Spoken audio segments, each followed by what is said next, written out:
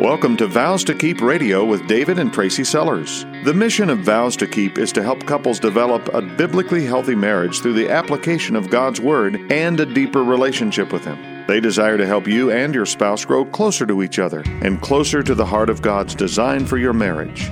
Now, here's David and Tracy with today's broadcast. Want to see change in your marriage? Start here. Does your marriage need to be refreshed, remodeled, rebuilt from the ground up? We all have things we'd like to be different between us. We know that marriage problems come in all shapes and sizes. Now, David and I can't peek into your house today. We can't listen in on your conversations and your arguments, but we can dig into God's Word together and discover God's amazing plan for marriage and how it's possible for each of us to attain that.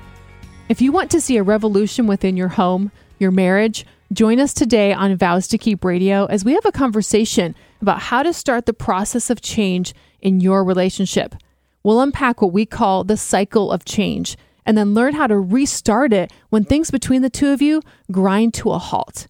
God is more than able to take what's broken in your marriage and bring lasting change that will bless you more than you can imagine. How? The answer may surprise you in today's episode of Vows to Keep Radio, the show where you get sound biblical counsel you can apply immediately to your marriage. We're your hosts, David and Tracy Sellers of Vows to Keep.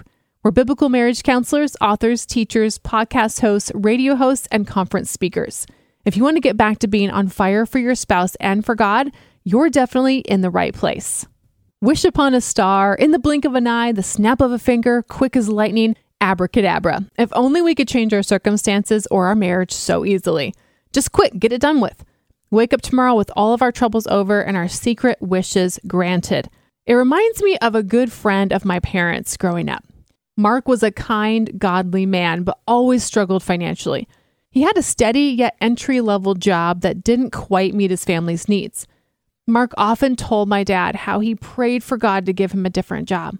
Now, the God I know is perfectly capable of answering that prayer. But for Mark, it never happened.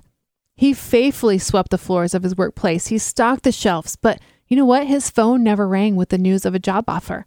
As I tell you the story, I realize I left out one very important detail. Not once in all of Mark's adult life did he ever put in an application for another job. Never did he scour the want ads and make a phone call or let any other employer know he was ready and available to make a change. Mark's kids were my age, and I watched their family go without so many times. I know a decent paying job isn't the end-all be-all for happiness, but oh, how I wished for more for them. Clean clothes, a decent roof over their heads, a reliable car that could get them to church and school. I wanted to knock on his door myself and take him to the nearest employment agency. Just do something, I seemed to shout at him inside my head. But I think that Mark's story is really an example for all of us, for me, for you. Faith in action is often what I'm missing in my own life. Where am I spiritually or relationally starving? Where am I going without? Not because someone or because God is withholding something from me, but because I'm seeing the reality of James 2:17, that faith by itself isn't enough, played out in my own life. It says, unless faith produces good deeds, it's dead and it's useless. I believe God wanted Mark's involvement in getting from where he was at financially to where he needed to be for the sake of his family. To prepare a resume, to follow through on a phone call, to get trained for the job that would fit him best. Just like I believe God is inviting us to resign from our role of onlooker or a professional armchair warmer or comfort zone controller in our marriages, and to be all in for this relationship, to live Ephesians 2:10 right within our daily interactions with our spouse. That verse I just alluded to says that we are God's masterpiece. He's created us anew in Christ Jesus so that we can do the good things that He planned for us long ago. God gave us the faith in Him. He created us anew in Christ and set His plan of action in place for the rest of our lives. God has specific work for us to do in our marriages, and He's asking us to get involved. The snap of a finger healing sounds better though, doesn't it? God, just make these difficult feelings go away. Just get us back to where we started. Get us to where you want to take us. I'm glad you want change. That is so good today. You see what could be different. And if the change is making either you or your spouse or your marriage more Christ-like, then let me tell you, those are God-given desires. Hang on to them. God is certainly capable of taking your husband or your wife and making their greatest, most hurtful sin just disappear. You could wake up tomorrow and find that you are married to a near perfect human. But that's not how God works. God is not going to miraculously reach down and heal or change your marriage without you being involved in the restoration. He wants all of your heart to be subject to Him, tethered to His irrevocably. The God I serve is the God of Psalm 18, who shot His arrows and scattered His enemies.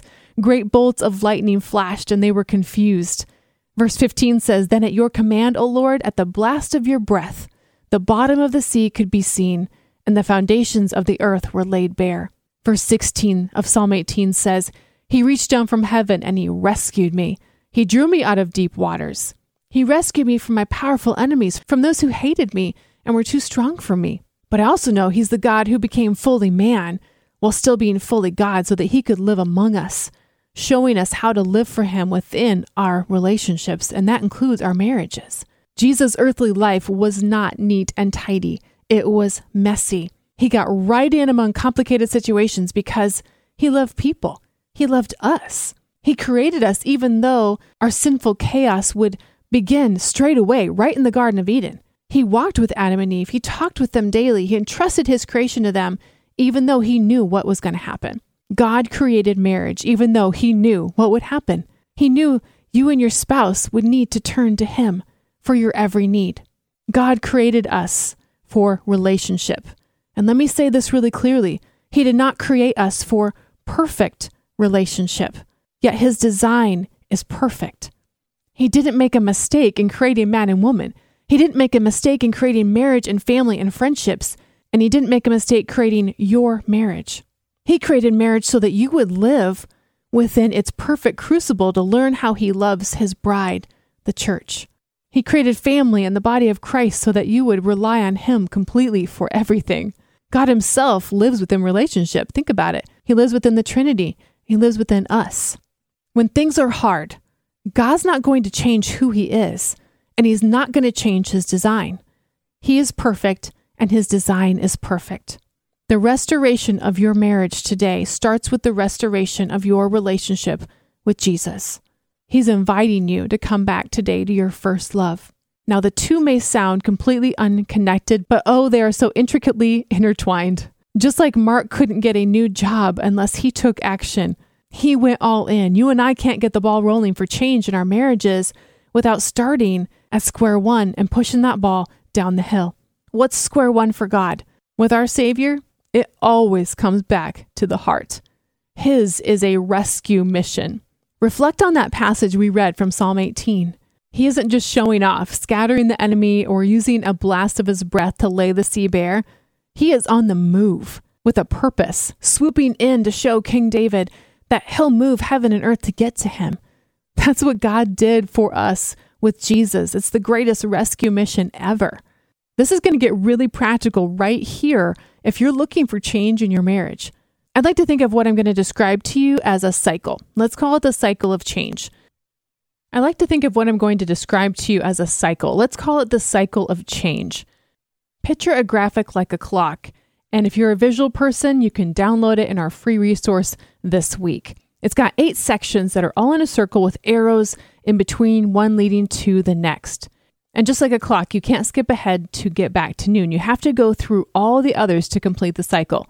I'm going to quickly walk through all 8 of them one by one right now, but later on in the broadcast, I'll explain them in detail. And like I said, I highly recommend you download this week's resource so you can follow along.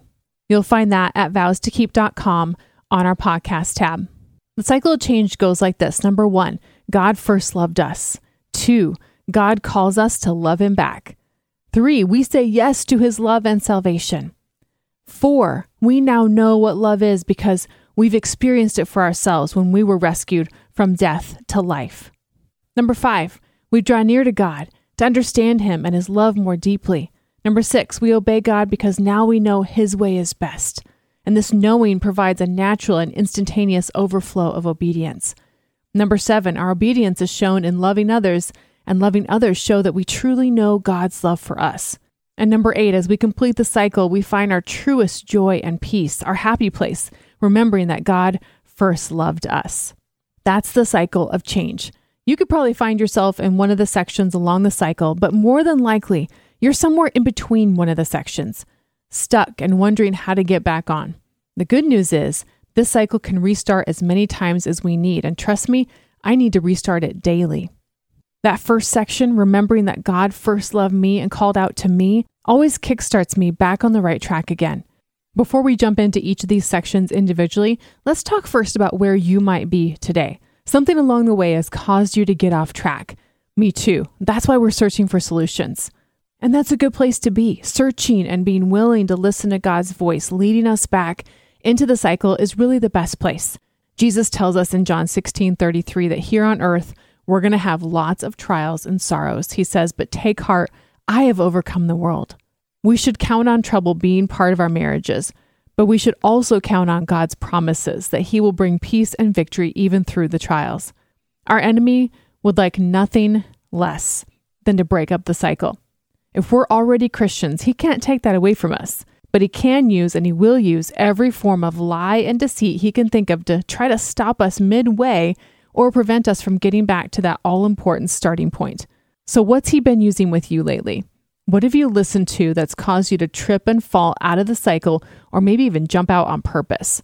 Here's some things that break the cycle for me. Listening to lies, feeling the fear, sin sneaking in, faltering in my faith, and then ending up floundering in frustration. Those things lead me to refuse to obey. They lead me to a place of indifference and carelessness, isolation, and worship of self. Let's start with Satan's game of listening to lies. And I'm going to put this at the top of the list for what freezes our hearts up, what stops change from happening. And I think it belongs at the top because the other ones can't happen unless this first takes place. Lies are Satan's end game. It's his MO, the obvious way he trips us up. He will work tirelessly your entire life to get you to believe the opposite of what God says. He's pretty crafty at it, though. It comes in subtly. It comes in slowly. Your marriage will never change, he says. Your husband will never love you fully. You'd be better off on your own. Be careful here. You won't even notice the lies being whispered in your ear. They're going to seem justifiable and very reasonable at the moment. That's why you need to be grounded in God's word every single day. It's the only way you're going to recognize a voice that's counterfeit. Fear comes as a direct result of believing Satan's lies, of not believing the truth. 1 John 4:18 says, whoever fears has not been made perfect in love. It doesn't say whoever doesn't love hasn't been made perfect in love. There's an important distinction. Knowing God and believing in his love personally for you will cause you to love others. Whoever doesn't love has not known God, 1 John 4:8 says. If you're not acting or if you're frozen because of fear, it's not that you don't want to love. You're letting fear keep you from fully trusting God's love for you, and that's causing you to not love your spouse like you should. You're letting the lies feed the fear. Lies also allow sin to sneak in. About 100 years ago, a man named Samuel Brengle, a commissioner in the Salvation Army, who was well known for teaching on holiness, said this: sin does not leap upon us fully armed. It steals in through a look, a swift, silent suggestion or imagination. But love and loyalty to Jesus will make you watchful and swift to rise up and cast out the subtle enemy. Do this and you shall live and live victoriously. Once while riding on a subway together, a close friend asked Mr. Brengle, Commissioner, you've been a teacher of holiness for many, many years. Tell me, what kind of temptations do you have? Brengle responded, only one. The guy said, only one? Yes, only one. That is to move out of my intimate relationship with Christ when by carelessness, indifference, and failure to attend to him and his work, I find myself drifting out of that intimate relationship with the Lord Jesus, and every other temptation comes in and I am vulnerable. Brengle could have followed up his profound yet simple statements with scripture from James chapter 4 that says, submit yourselves therefore to God, resist the devil and he will flee from you. You see, when we place ourselves under the authority of God's word, we've set ourselves up for success. We've said, God, you are what I'm going to follow, not my feelings, which typically lead me to sin. But then something will happen and I don't feel like I'm getting the results that I want, and I begin to falter in my faith. So let's talk about that for a minute. This is a biggie for me. Maybe for you too. When I fumble in my faith, it's because I've taken my eyes off my Savior. I forget that the grace I've been given was a gift that I didn't earn, I didn't deserve.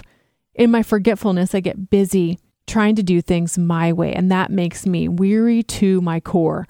I love the honest statement of belief and admission of needing help that the father of a demon-possessed boy made to Jesus. The dad says, "I believe, but Lord, help my unbelief."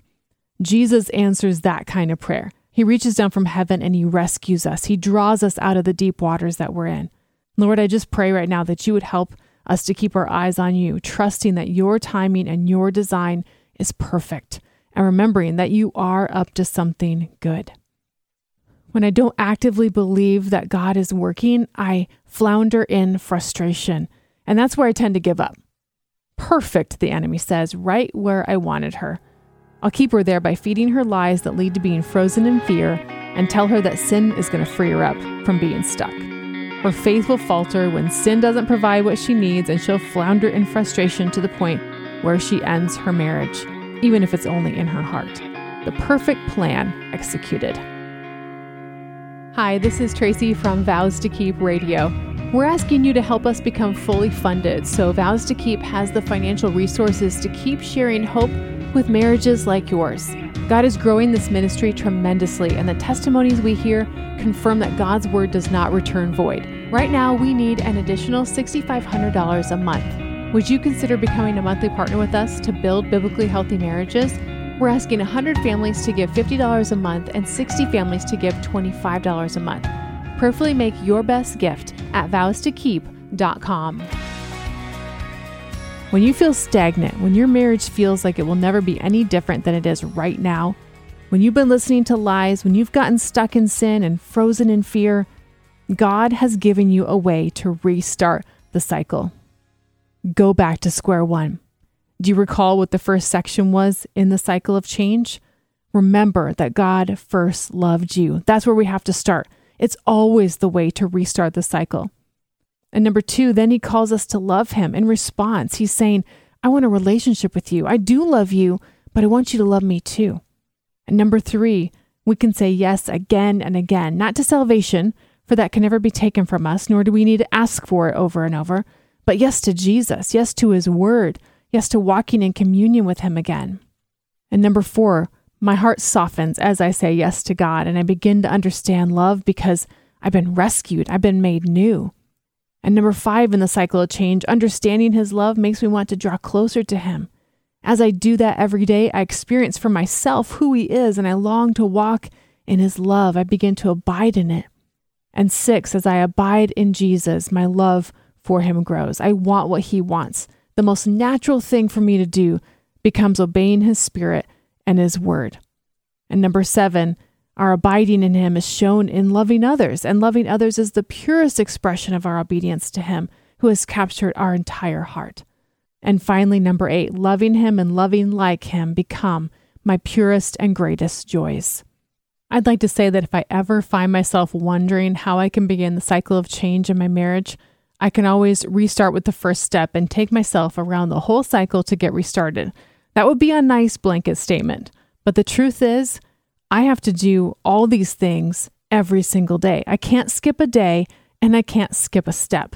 There's no way I will be willing to let God change me, to be willing to let God use me to help change my spouse, to be an instrument of change for my marriage, unless in my heart, I go through this cycle every single day. Let me explain that. There's no way I could say yes to God without first recalling his love for me. There's no way I would want to obey his word and his spirit if I haven't spent time with him, truly getting to know him so that it's just second nature to surrender everything. There's no way I can want to do that without a step of faith in saying yes to God and no to the way I think is best. Not one of the steps in the cycle of change can take place without the one prior to it. If you're looking to be happy, which is really step 8, and your marriage isn't delivering that, start with step 1 and work your way around the cycle. That peace, that victory comes first by a humble faith, knowing that God is who he says he is, that he is perfect and his design for marriage is perfect. Will we believe that today? Hebrews 11:6 says, without faith, it's impossible to please him, for whoever would draw near to God must first believe that He exists and that He rewards those who seek Him. God, I believe that You are who You say You are and that Your promises are true. In faith, I believe that You will bless me when I seek You and choose to say yes to You, even in the hardest of moments. Remember Mark from the beginning of our talk today? Healing and change follows close on the heels of not missing the next step of the cycle for you. In this moment, I want you to identify what's gotten you off track. And will you be willing to start from square one again?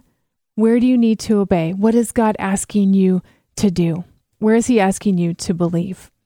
God isn't going to miraculously reach down and heal or change your marriage without you being involved in the restoration. He's got a rescue mission in mind, and it starts with your own heart. If you will allow your heart to be shaped and made more and more like His in His master craftsman's hands, your marriage will begin to change. Not because you wake up tomorrow with everything perfect, but because you're willing to be moldable right in the middle of the mess. Before we end today, I want to camp for just a minute on the step of obedience and the cycle of change. This week, I challenge you to read Psalm 18 and John chapter 14 through chapter 17.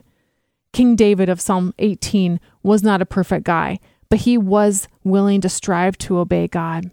In John 14 through 17, you're going to get such a clear picture of Jesus' heart for you, how to abide in Him, and how love for Him and how knowing Him plays such an integral role in actively doing the things that He planned long ago for you to do right in your messy marriage.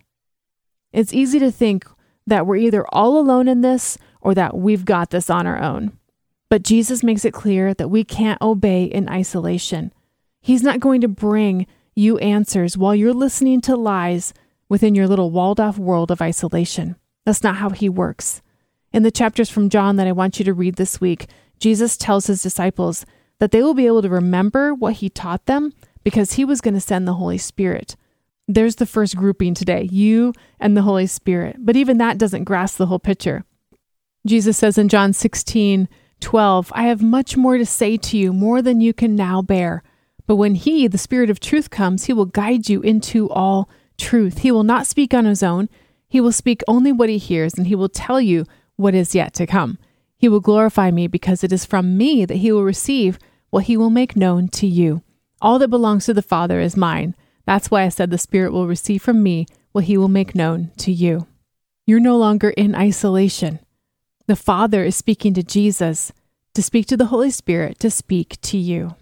The love that the Father has for us is the heartbeat of everything that He's going to tell Jesus, to tell the Holy Spirit, to tell you. Will you share the heart of the Father then with your spouse?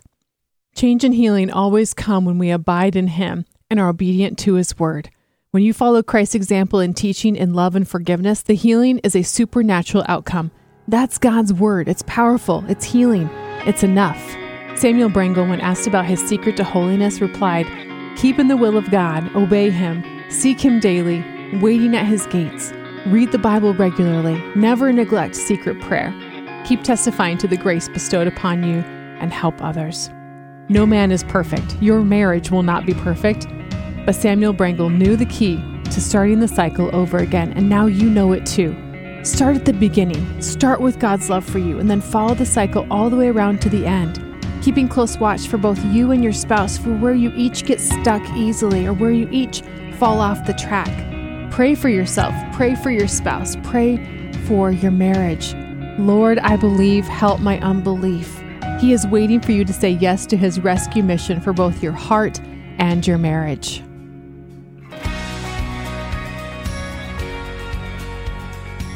Vows to Keep is supported by a team which includes biblical coaches, writers, and pastoral advisors. If you have a desire to serve marriages in your community, we would love to hear from you.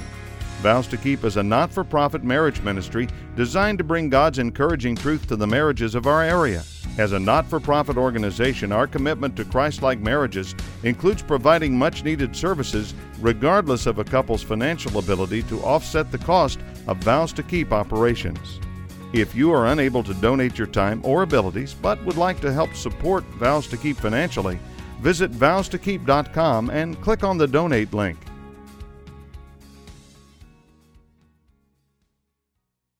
This program is sponsored by Vows to Keep of Zanesfield, Ohio.